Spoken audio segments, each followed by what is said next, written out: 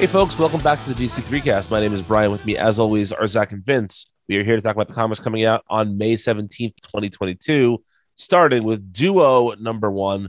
This is the latest milestone issue. It is also, I believe, the first purely new milestone creation in this new batch. Is that correct, boys? No, not exactly, because this is just like a repackaging, reimagining of Zombie. Oh, I didn't realize that's what it was. I never read Zombie, so that's interesting. Oh, Okay. you never read the 2006? I think no, maybe it was like 2008. Yeah, It was like It was 2008 or right. Yeah, 9. it was right before the new. I did not read that. yeah, No. yeah. So, we ought to talk about that sometime because it's really good. It's excellent. Yeah. Is it really? I never read that. That's Yeah. good to know. Okay, I did not realize that. it's, Okay, well, thank you for yeah, schooling me on that. It's John Rosem, who I think is the creator of Zombie, and Yes. or one of the creators, and Fraser Irving on art. Oh, okay. Yeah. Well, this is by Greg Pak and Koi Pham. And Zach, since you're the zombie head among us, apparently, why don't you start us off? Well, so I mean, my only zombie knowledge comes from that late 2000s miniseries, and this is much different than that. That was more of like a supernatural horror kind of thing, is kind of how it was billed, whereas this is more of like a science superhero type thing. This is still fun though. So like I think I checked Wikipedia just to kind of refresh, and this is actually like the same. What is the main character's name? Is it Daniel Kim? Is that David Kim? David Kim. Okay, I knew it was a D. And then his fiance in this was just his lab assistant in the original. They weren't romantically connected as far as we know.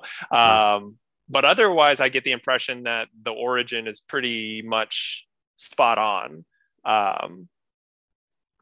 So yeah, I don't know. I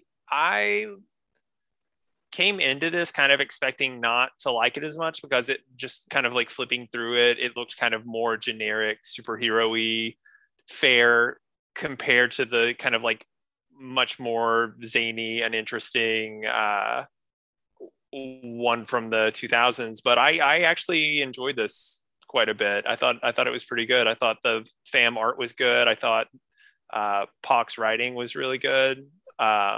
So yeah. Vincey, what about you? Yeah, I liked it quite a bit too. I think I'm a fan of these two creators for sure. I don't think this is the best Pham I've ever seen, but certainly does the job, and it's certainly not bad to look at. And I think the real key to my enjoyment of this is how they craft the characters. There's a few moments in this where they take time to really play up the romance angle between the two characters. And it's time that comics don't normally take for that kind of thing. But it feels like they really wanted to establish that theme and connection between the two characters. And so they took the extra page space to do that. And it really pays off, I think. It's really sweet and really romantic at times.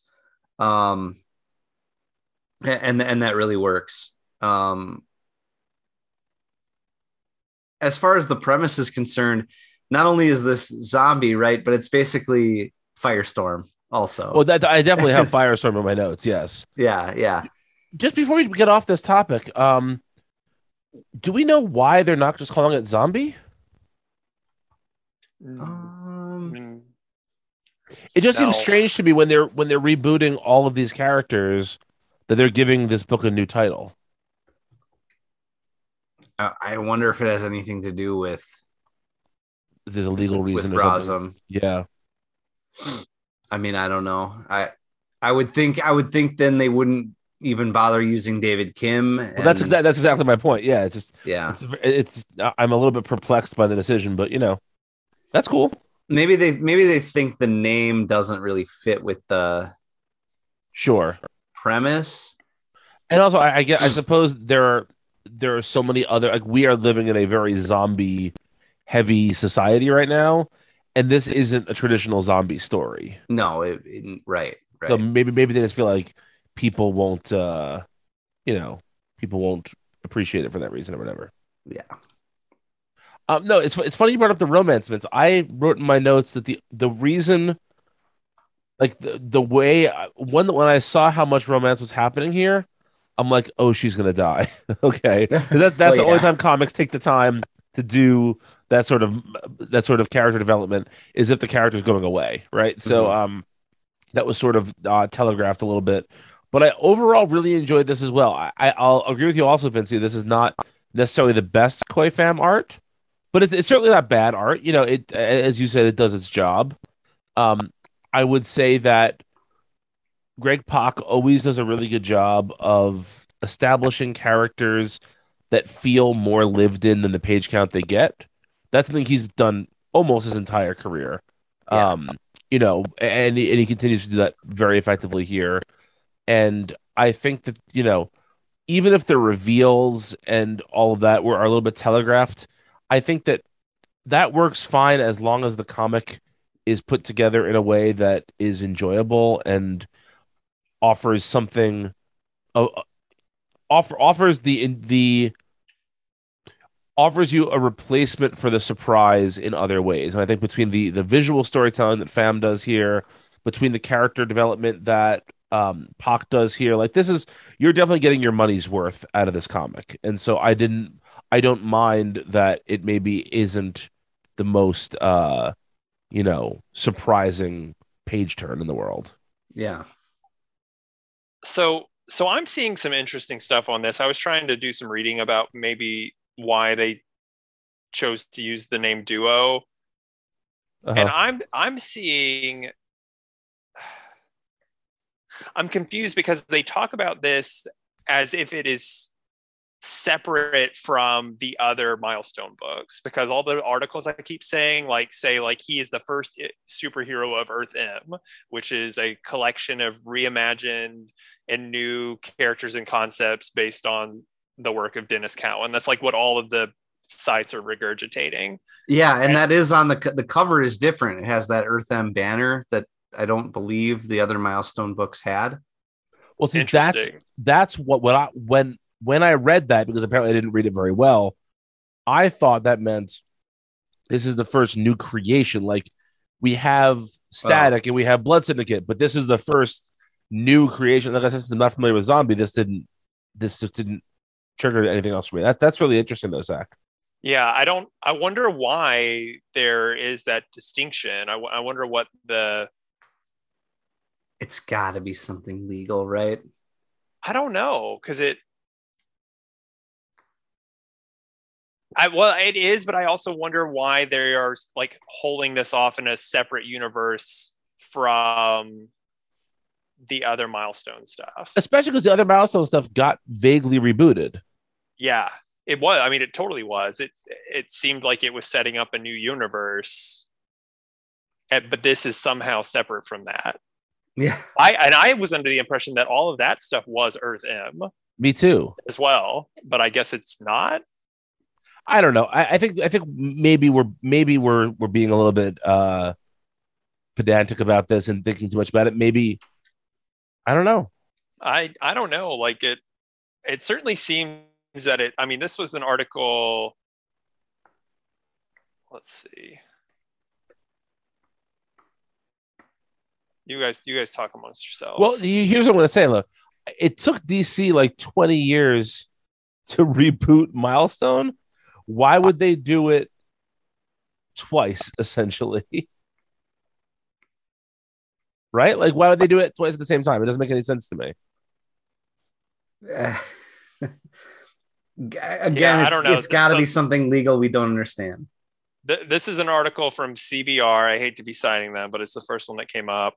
It says, DC's Milestone universe expands with Earth M line of comics. This is from February of this year.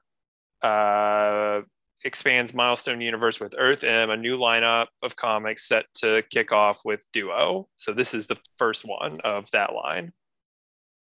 So I don't think we're being pedantic if they're taking that much effort to differentiate like in press releases and stuff. Mm-hmm. Yeah, it's very strange though. I'm sure there's someone out there who's banging their iPhone against their head listening to us get this Like wrong. Yeah, please tell us. If you know, tweet at Zach and I at Wilker Fox at Brian Needs an App. Let us know what's going on. I mean, here, do they want a 45-minute show or not? But it's not even like this isn't even an ongoing, it's still another mini series. Right. So it's like it's not even that. It's like, oh, those are mini series, so they don't count or something. I'm still kind of very unclear about the vision for Milestone at DC, because remember they also told us that we were going to be getting those OGNs. Remember right. Jeff Johns was doing a Milestone OGN. Ooh, yikes! Yeah, I don't remember that. Yeah, that was like the original announcement from like 2015. Was I think he and maybe Jim Lee were doing one. Well, there was a whole lawsuit from Dwayne McDuffie's estate. Yeah, that put all of that on hold. Yes, that's slowed everything down. But I believe that is now now been all settled. Yeah.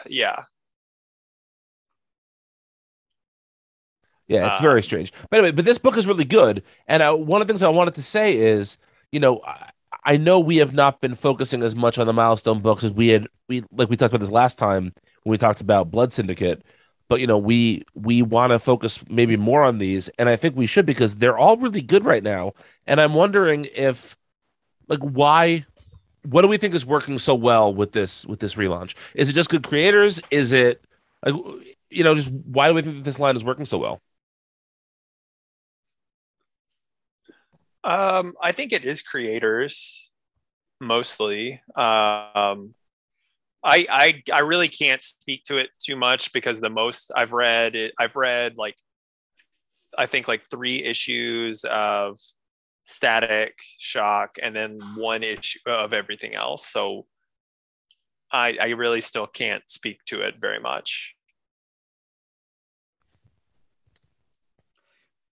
Yeah, I mean, I think they have strong creative teams across the board, and I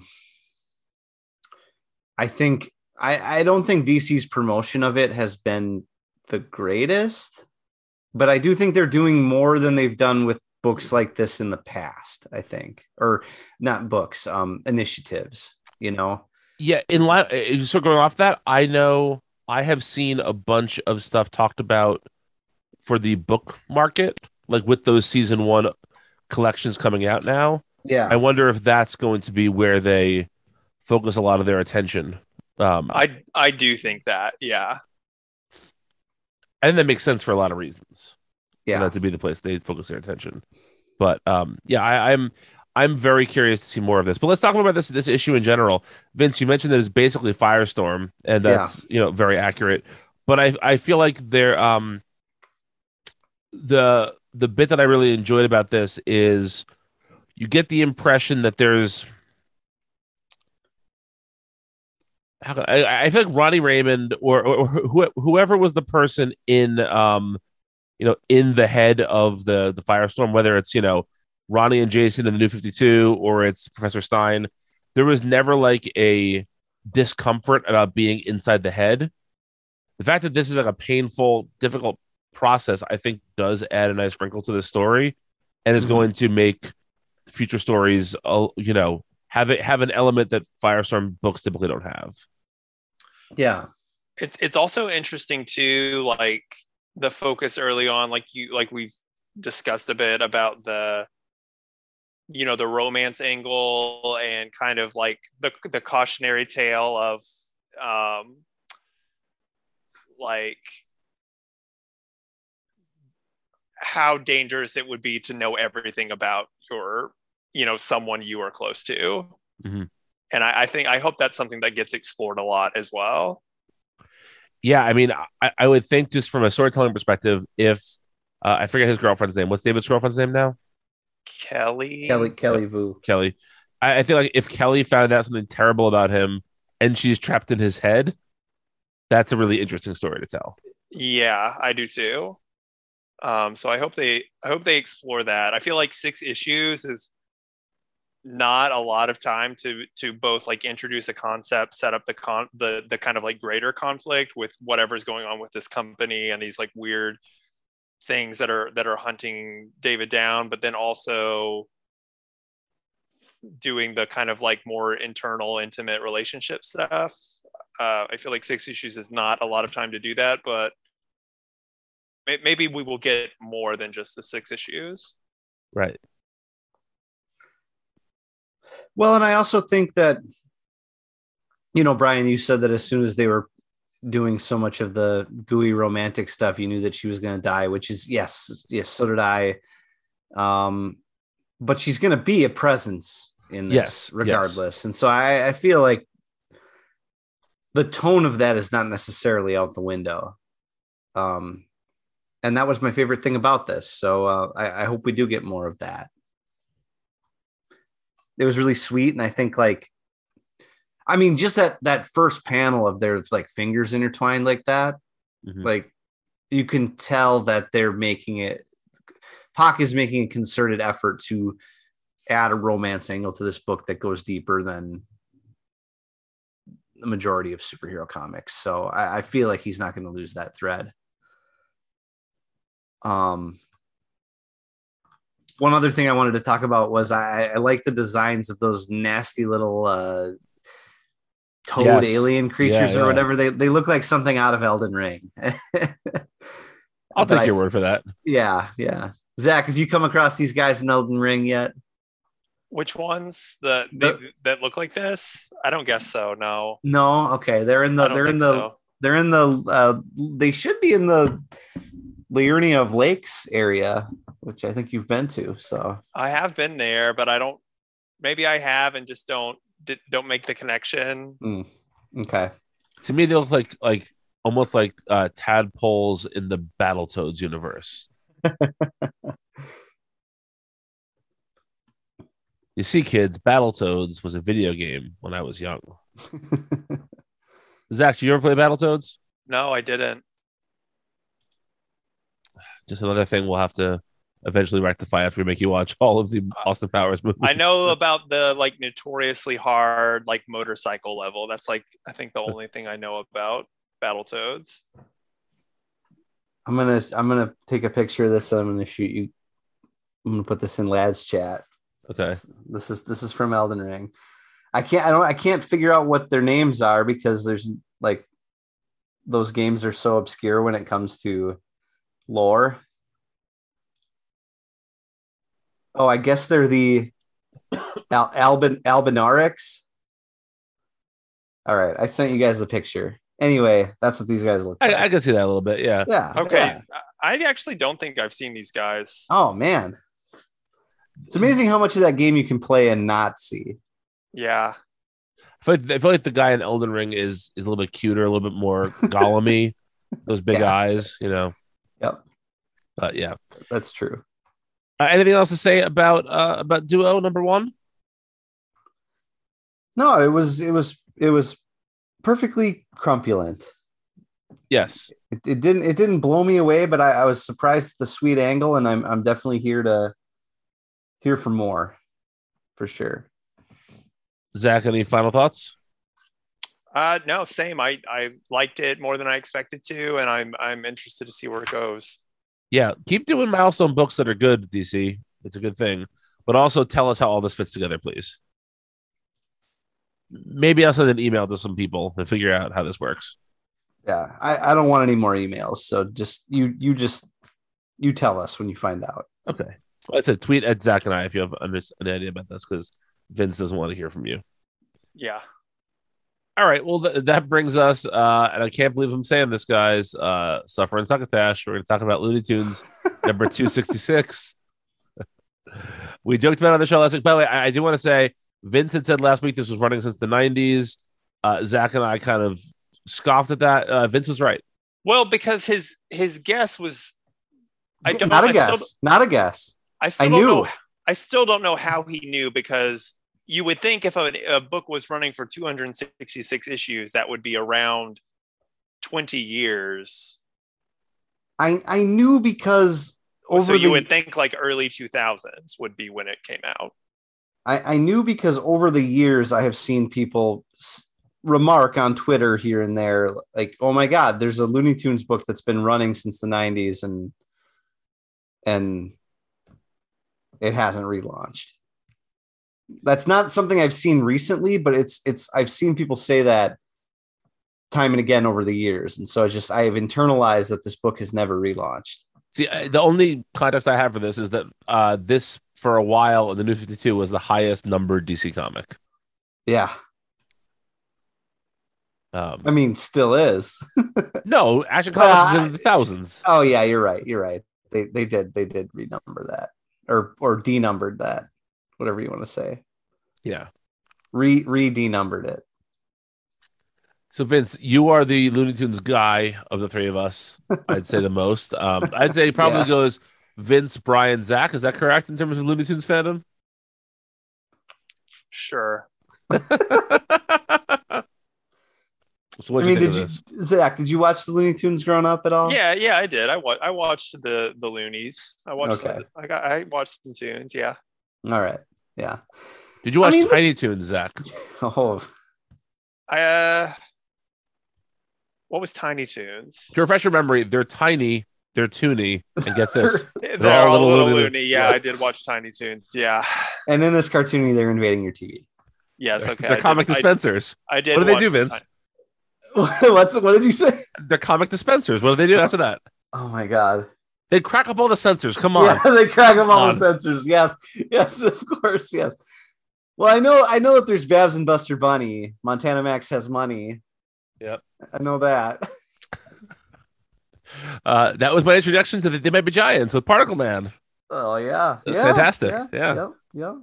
Anyway, Absolutely. back to Looney Tunes. Sorry. This was fine. Like if I just pick this up like once a year, I would not be upset to read this. They're just like Looney Tunes shorts, right? And so they're kind of funny, and I was kind of curious about this. You talking about just picking this up on a semi-regular basis. This did a lot of Looney Tune bits that I am familiar with. So I had the same note. Yes. So I wonder. They're all like that. How often are they doing the same bits all the time? Is there a rabbit season, duck season in every issue? Yeah. Bugs is dressing up like a sexy lady bunny several times a year. And we thank him for it. He looks great. No, you're right, Zach. And I think that's the point, right? Like part of hell, the Looney Tunes cartoons did the same gags over and over again, right? Like, see, I don't know that because I watched them at an age when I wasn't really keeping track of how often the bits were being done, right? So, like, it's one of those things where, I recently, in the last like 4 or 5 years, found out there was only 2 seasons of Salute Your Shorts, and that blew my mind because I feel like I watched that show every day, and I don't remember seeing a lot of reruns because just like when you're a kid, you don't think of it that way, right? Yeah. So I couldn't tell you how often Looney Tunes reused bits. There's the Pinsky season and the Michael season. Michael season. Yeah. Yep. Pinsky of Rilo Kiley fame. Yes, of course. Yes. Fantastic. And that's the superior season. It is the superior season, yes. Although one of the best episodes ever is the one where I believe After the Flag? Yes, but is that a Michael or is that a Pinsky? I can't recall off the top of my head. I haven't seen that in years. We actually tried to show my kids the first episode this weekend, and Amelia said, "This is terrible. Turn this off." And it broke my heart. You kind of had to be there, I think, because TV's like now a cheap TV show looks a lot more expensive these days. Yes, this looks like it was made in a camcorder. Yeah, which is great. That's part of its charm. Absolutely, right? Yes. Like, yeah. What was the bit you were talking about? Sorry. Oh, just the best Michael episode is the one where he and I believe it was Bobby Budnick are sick from that field trip. And they do the puzzle upside down. And they do the puzzle upside down. And yes, and they bond. 2 people who would never get along bond. And it's a great episode. Yeah. Anyway, and I believe that might even be the last Michael episode. I believe it is. I believe you're correct. Yes. Yeah. Holy shit. And I haven't seen it in 20 years. So to even speak about this is shows you how brain rotten I am. Both Aaron and I had the theme song entirely memorized correctly. Oh, of course. Yes. Yeah. I'm sure I do too. Yeah. I'm bashful, so I'm not going to do it here, but this thing came apart. That's all I'll say. Maybe we'll get a couple of drinks in you and have you do the Hey Dude theme song next. Oh, that one I could not do from memory. Oh, I could do the entire. I could do that. If karaoke bars had the Hey Dude theme, I would rock that shit. Anyway, Looney Tunes. Looney Tunes. Yes. Anyway, as I was saying, that's kind of yeah. Sorry. Oh no. Wow. The great thing about Looney Tunes is that they do repeat the bits and they put like little unique spins on them. But like, how many times did the coyote get lured to the edge of the cliff and then like saw the cliff off, and then the Roadrunner stayed up and the rest of the cliff like fell down? You know, like, see, I think that's different because there's a difference between a gag and a bit. And like duck season, rabbit season is a bit. And you're right. The running out onto thin air and standing there until you realize that you're in thin air and then you fall, that's a gag. So you're okay with gag repetition, but not as good with not as cool with bit repetition. Well, I feel like if you do duck season, rabbit season every like 10 issues, or even then it's like we've seen this one before, like duck season, rabbit season is like you do that every like 100 issues, and you do like the Leonardo DiCaprio point. And then, but like the other things are gags, and like they can be used as many times as you want. You could do the same gag every issue, and it's fine. I see. So this is like how like every DC comic now shows you like a multiverse thing, right? Now it's not special anymore. Yeah, or like you see the Waynes die in Crime Alley. Right. Yeah. Every 10 issues. What I found that is a bit. It's not a gag. That's a bit. Yeah. A gag would be like the Joker squirting somebody with a water flower. Yeah. Gun water gun. Flower, exactly. Gun. Yeah. Or like Bibbo saying Superman. Yeah. Bibbo is a gag. Yeah. Or a reference to Green Arrow's chili, which we're going to get later tonight as well. Yeah. Yes. What I was going to say is what I find interesting about this is that there are two of the same gag in this, and one is considerably better than the other, which is in the first bit. There's a totally throwaway reference to Albuquerque, which is something that's like a Bugs Bunny thing. Yeah. But in the third story, he talks about being in the I'll Be Turkeys, which is like an Albuquerque joke, but that's a much more clever version of that joke. So yeah, congratulations, Earl Kress, for writing that one, and shame on you, Ivan Cohen, for doing just a random Albuquerque joke.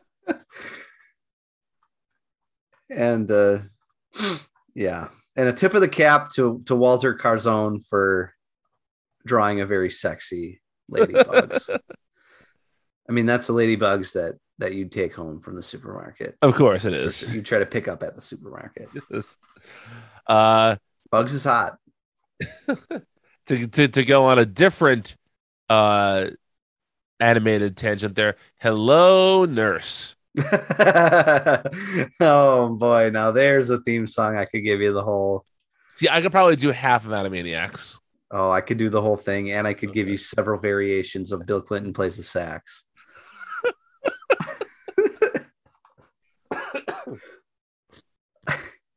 I remember I had one friend who was very amused because there was always the different line at the end. Yes. Yeah. When it was Dana Delaney, because he thought Dana Delaney was hot. Oh yeah. Well, he's not wrong. Yes. No, not wrong. Not at all. I like the Looney Tunes. Like I said, I'm not picking this up every week, but if I read it once in a while, if I make you guys read all 266 issues for our next Patreon, I wouldn't be upset. I love those I love those cartoons. I have some of the best of DVDs. There's like a golden collection that has a lot more cartoons, but I have the platinum collection which has less, but it's like all the really good ones, you know? Yeah. Have you watched any of the new ones on HBO Max? A couple of them. Yeah. They're not bad. Like, no, they're like this. They're fine. You know, Yes, they're like, yeah. But to this day, of all the comedy I've ever seen, Roadrunner and Coyote is still like the funniest shit ever to me. It's the funniest thing in the world to me, that cartoon. Any of them. That is my favorite of the Looney Tunes. Yeah. Although again, like we're talking pre-show about some like the childhood stuff we were obsessed with. I fucking loved Speedy Gonzalez for some reason. Oh, really? Just loved him. Yeah. Not funny. Kind of problematic. Yeah. But for some reason, I loved him when I was a kid. Yeah, for some reason. Well, don't be applying anything there, you asshole. Yeah, you really like Pepe Le Pew for some reason too. Okay, those are two very different characters.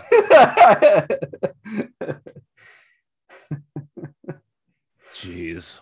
I don't want to say you saw him as a role model, but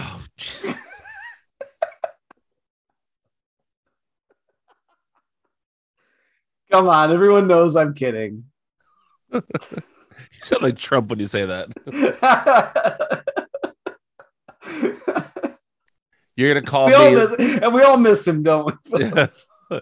You're gonna call me Brian Wilkerson because, like when he endorsed JD Vance and he called him JD Mandel or whatever. Yeah. So. Yep. Got it. Yep. Which is great because I saw somebody say that's not him making a mistake. That's him doing that on purpose so that later whoever wins. He can just say exactly. He can say, "Oh, that's who I meant. I have the golden touch again." Yeah. Anyway, let's take a break. Let's get the unpleasantness of Vince comparing me to Pepe Le Pew out of our mouths, and we're back to talk about Shadow War Zone. So stay tuned. Hello, we're the hosts of the Multiversity Manga Club podcast. I'm Emily. I'm Zach. And I'm Walter. Each month, we pick a manga to read and discuss among ourselves. Past books include Monster, A Silent Voice, and Pokemon Adventures. We also look back on the past month's installments of Weekly Shonen Jump, discussing the highs and lows from the Viz anthology. We've even discussed notable manga adaptations like Netflix's Death Note. At the end of each episode, we announce next month's book club pick so you can read along with us. We're always open to suggestions for future books as well. So join us on the first Friday of every month on multiversitycomics.com, Apple Podcasts, or your podcatcher of choice. And we are back to talk about our final book of the week, Shadow War Zone #1. This is made up of 3 different stories. The first one being... Four. I'm sorry, 4. Yeah, I forgot to highlight... In my notes, I always highlight the different ones. I forgot to highlight the fourth one. Some of them were forgettable. Fair enough. First up is Old Friends by Joshua Williamson and Otto Schmidt. And let me just say, seeing Otto Schmidt draw Dinah again is a lovely thing. Yeah. Yeah. I feel pretty confident in saying this was the best story in the issue. Easily. Yeah. There's one other that I would give. I would give it a, on our old scale, a pirate ranking is from Pulp, Pirate, and Pulp, but this is the best of the stories for sure. I'll be interested to hear which one it is. This one is nice. I think mostly if it wasn't Otto Schmidt, I don't know if I would have liked this story as much. But the art is incredible. It's so good. Get Otto Schmidt back on Ollie and Dinah. If after all of this stuff is over, Josh Williamson wants to do a Green Arrow, Black Canary book with Otto Schmidt, more power to them all. Go for it. Is this the first indication? It's the first that I can think of. Is this the first indication that Dinah trained Angel Breaker? I don't know. I couldn't begin to tell you. I double checked, and Angel Breaker is a completely new character who was introduced in Batman 122. So Then I would say yes. I say it probably is. So that alone makes me think that Williamson has some plans for Dinah moving forward, which is interesting. Yeah, because what else would that pay off in? Certainly not Dark Crisis. That's too much of a detour, I think. Yes, I think so too. Part of me wonders if he is going to return to Deathstroke Inc. After this Ed Brisson year 1 arc. If maybe that's just like a placeholder thing while he is doing Dark Crisis stuff. Could be. Or maybe Dinah will like get her own book or something. Yeah. Or maybe Green Arrow will. It's been too long since we had a Black Canary book.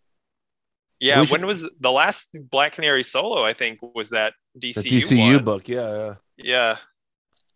Did I tell you, by the way, that I have heard now 2 people who probably know more than we do that called that DCYOU? Okay, no. Yeah. They're wrong. I mean, no offense. I'm not like mad about it, but that's not why. Why? Yeah. Did Williamson call it that? No. Oh, okay. People who work for DC call it that. Well, he works for DC. Like the work in DC is like, Clark called it that. Oh, Clark called it that. Oh, Clark's right then. Yeah. I'll give it to Clark. Somebody else did too. So it was some dickhead from like comicbook.com or whatever. Oh, no. Fuck that noise. Yeah. So anyway, Zach, that's your question. I think maybe this is the first indication of that. I did not remember if that was a new or old character. It just, there's a lot of characters that sort of have that similar vibe. Yeah. So I wasn't sure if it was new or old. Well, but that again, like doubly makes, if this is a new character and this is the first time we're hearing about this, and this is a Williamson creation, he must have more story for this. It says this part is continued in Shadow War Omega. So I wonder if we will get more teases of things to come there. I like how there's an editor's box that says that this takes place before Shadow War Omega, and it's like, Shadow War Omega is not out yet. Well, okay, I wonder about that. Okay.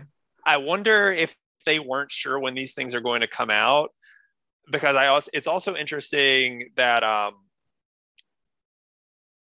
trying to was there like a Joker Warzone issue? There was, yes. Okay, so this isn't the first time that we've had the like Warzone designation. No. But there's also a Dark Crisis Warzone coming out that was just announced that's going to be after Dark Crisis is over. Yep. And so I wonder if maybe they didn't know whether or not this issue was going to come out before Shadow War Omega or not.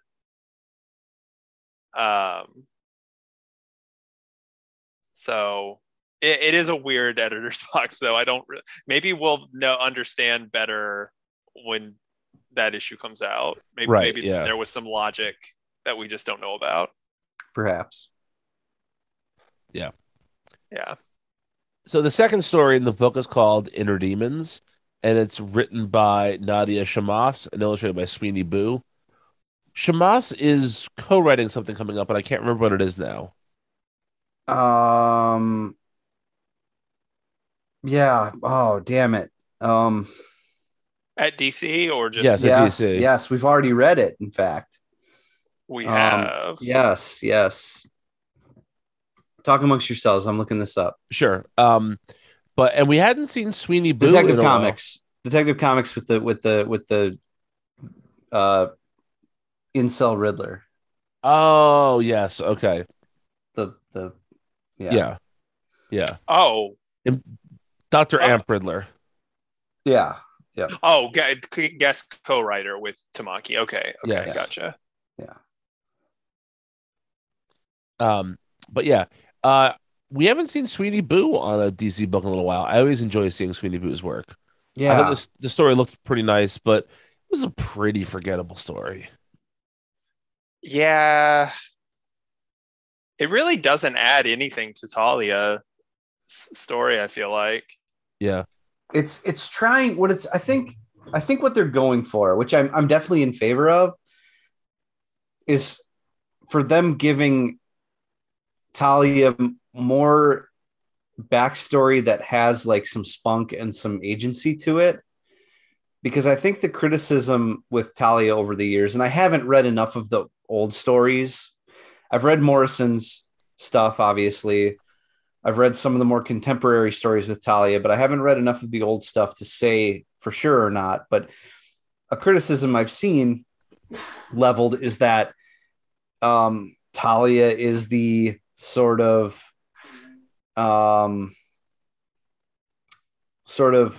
mysterious Orientalism character, like to use like a term kind of tongue in cheek there, but doesn't have much agency when compared to Ra's al Ghul, or just comes off as not a fully formed character, right?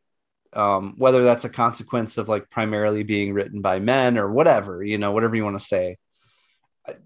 The only reason I'm bringing that up is because it seems like this story is intended to continue to flesh out her character or give her some agency or a personality as a child, or as her upbringing goes, Does that make sense?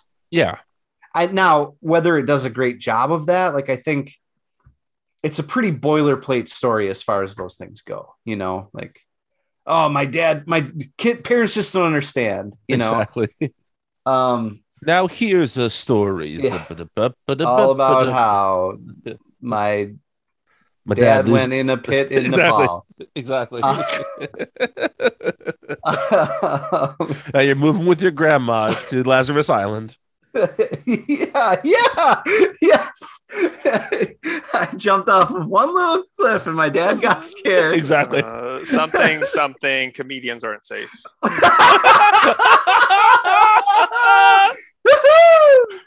We did it, guys. We did it. Yeah, that's good. I thought this was fine. There was really nothing wrong with it. Other than it didn't make much of an impression at all. I think the one thing I would say, and I don't want this to come off poorly, because there's going to be people who complain about stories like this and their heart's not in the right place. I'm not really complaining. It just is weird. Like, we're doing this shifting timeline thing, right? Where like now these characters who were created in the 70s or whatever, they would have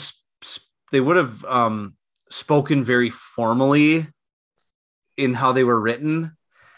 And now in like a modern era, like Talia and her friend, they sound like high schoolers from today. Right. Like, which is fine. It's just a little weird when I'm reading like Talia's friend here saying, I'm not going to try to entertain your ass, princess, which is like, I don't know. I don't even really dislike it. I don't have a problem with it. It's just something that struck me funny. I was like, that is not something the Talia of the 70s, that's not a conversation they would have. You know, they wouldn't be speaking in this informal, and maybe that's good. I'm not saying it's good or bad. I'm just saying like it's everyone's voice is much more modern these days, which I think is it's glaringly obvious in stories like this, Yeah. Where this is like in the 70s, this would have taken place in like the 1950s or 60s, right? Right. We don't know when this is supposed to take place now because of the shifting, because you have to keep everybody the same age, even though it's been decades. So it's just one of those funny consequences of not aging anybody up ever. Yeah. Well, and I mean, with the Al Ghuls, it could also take place anytime. Really. Well, that's true too. Yeah. Totally. Yeah. That's true. I didn't even think of that. Yeah.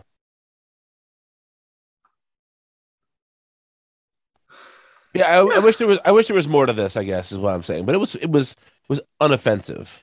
Yeah, and Sweeney Buzart's always fun to look at. Absolutely, yes, 100%.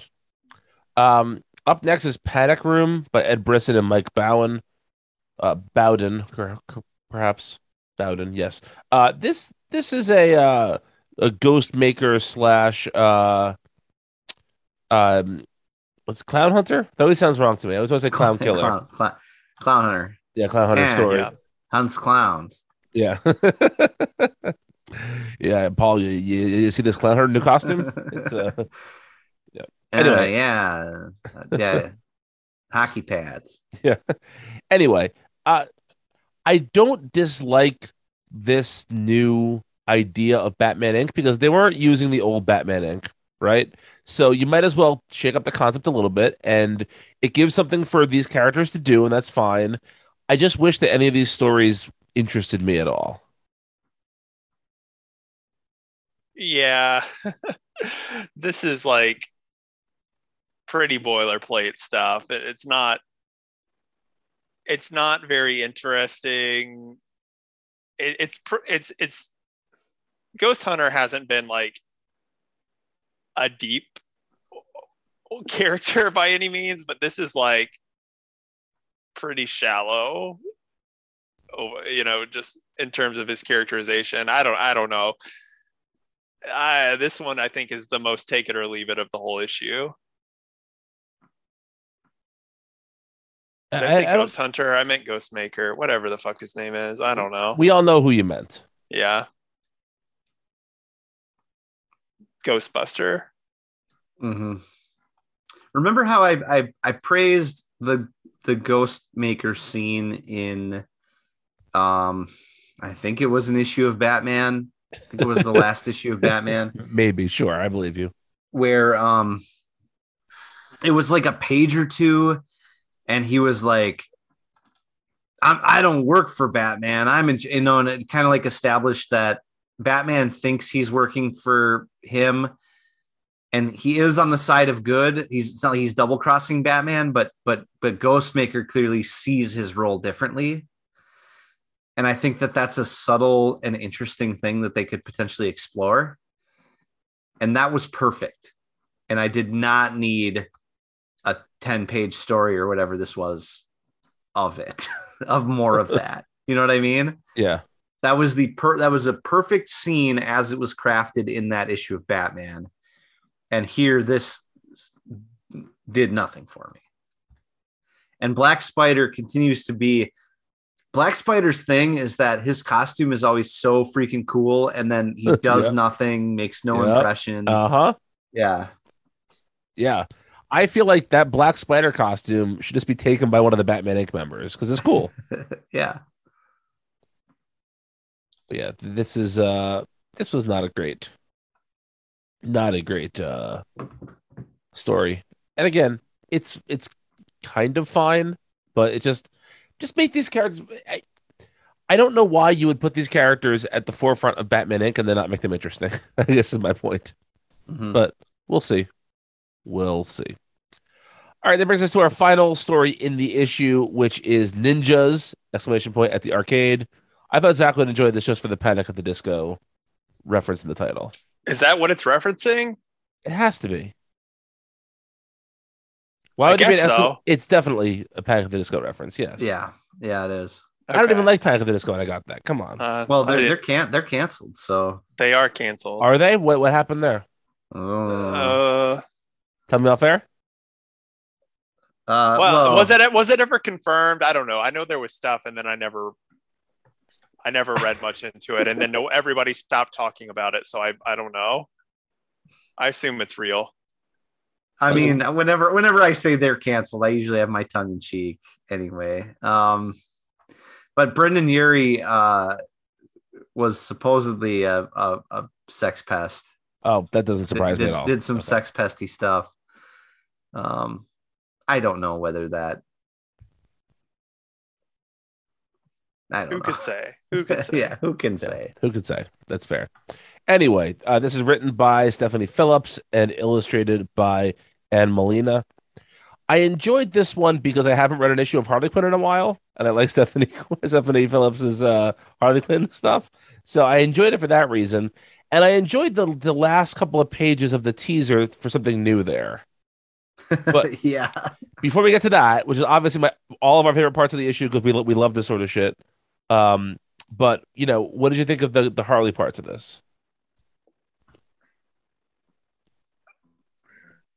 I mean, I think Phillips has a really good handle on Harley. I have fallen off that book as I do every Harley book, but anytime I've seen it, I go, yeah, this is right. This is right. It's just that I can only take so much of it, Uh-huh. I think like as with any good Harley story, there's a couple genuinely good jokes, and there's some that make you cringe, and they're kind of supposed to, like, right. Like Harley doing all those movie quotes as she's whacking up ninjas, like that's not really supposed to make you laugh out loud. You did say whacking up ninjas, right? I said whacking on. I think is what I said. Okay, it was very close. Can go back to the tape. Yeah, she's not. Man, you're in the gutter. No, you said it, not me. But anyway, like that is not stuff that's supposed to make you laugh out loud. It's supposed to make you kind of groan. Right? Exactly. Yeah. Yeah. And so it's fine. I think she does a really good job with that stuff, even though this is really, really fluff. There's nothing to it until that last page, I guess. So this is basically just to catch people up who haven't been reading Harley Quinn on sort of what the character is like right now. Yeah. Yes. So we see at the end of this, Luke Fox putting together a team of some sort. We don't know much about it, but it appears that Harper Row is on this team, right? That is the person on the left there, correct? I have to look again. Hold on, I'm looking. I think it's got to be. Let me see. You were probably right. You want to know who I thought that was? Who? I thought it was Killer Frost. Oh, it could maybe be. Like the recent, like the Steve Orlando incarnation of Killer Frost. Yeah. Right. Harper Row makes way more sense though. I don't know. I mean, okay, so we got Harley in the middle. Who is that on the right there? Vigilante. No, it's not Vigilante. Come on. No, it's not. It's not. Some guy with what looks to be a sperm on his head. Oh, I thought that was just a glare. It is. It looks like a sperm. And then we have lower left corner is some guy. Is that Bronze Tiger? My thought was it was Bronze Tiger. Yes. And then someone who's covered up. Yeah. And then Luke has somebody there with him. Yeah. Yeah. Lashina of the Female Furies. That's wild. Yeah. It's a pretty crazy team they're putting together here. And I don't know what it's for, but I'm kind of here for it. Yeah. Do we think this is is this an arc of Harley or is this a new book? So I think it's probably an arc of Harley, but it's funny. Before they said Luke, I thought this was just an older looking Duke, and this is going to be a new Outsiders team. Because this doesn't particularly look like the Luke Fox last time we saw Luke Fox. So I was like, oh, I guess that could be Duke, but it's Luke Fox. I think it actually makes it more interesting that it's Luke Fox. We haven't seen that character in a while. We've seen Jace a lot. We haven't seen Luke as Batwing in a while. That's true, yeah. Yeah, I don't know. Yeah. This is weird. I kind of hope it's a new book, honestly, or like a mini. Yeah. It's also weird that we haven't had this teased to us already before this. Like, that's what tells me that it's probably not a new book because there's not a book solicited yet. And normally they line those things kind of up where we may have heard about it already You know what I'm saying? Well, I feel like a lot of times they've been doing this where they will have this story come out and then like that day or the next day announce the book. Yeah. That's like what they did with like the Batman Beyond thing. That's true. Yeah. And I feel like there have been a few other ones.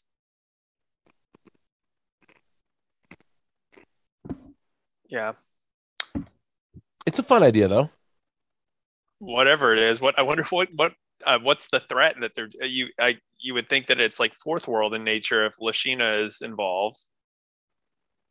And I guess like the last time we saw them together, that was in that was that still the Palmiotti run, or was someone else writing it by that point where there was that the Sam Humphries run? It might have been the Sam Humphries run. I think it was Humphries. Yeah.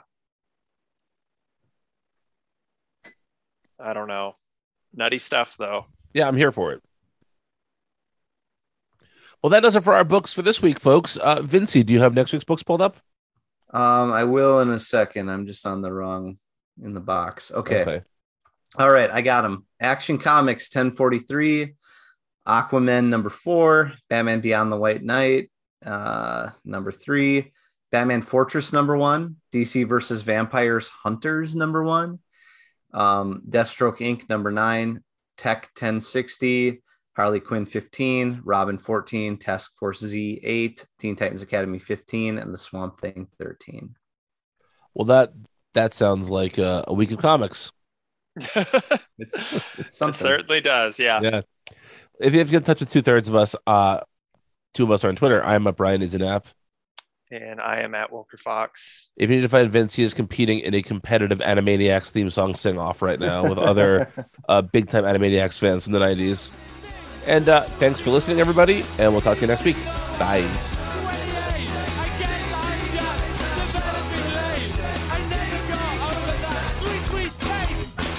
Hey, I get it. It's just like Donda.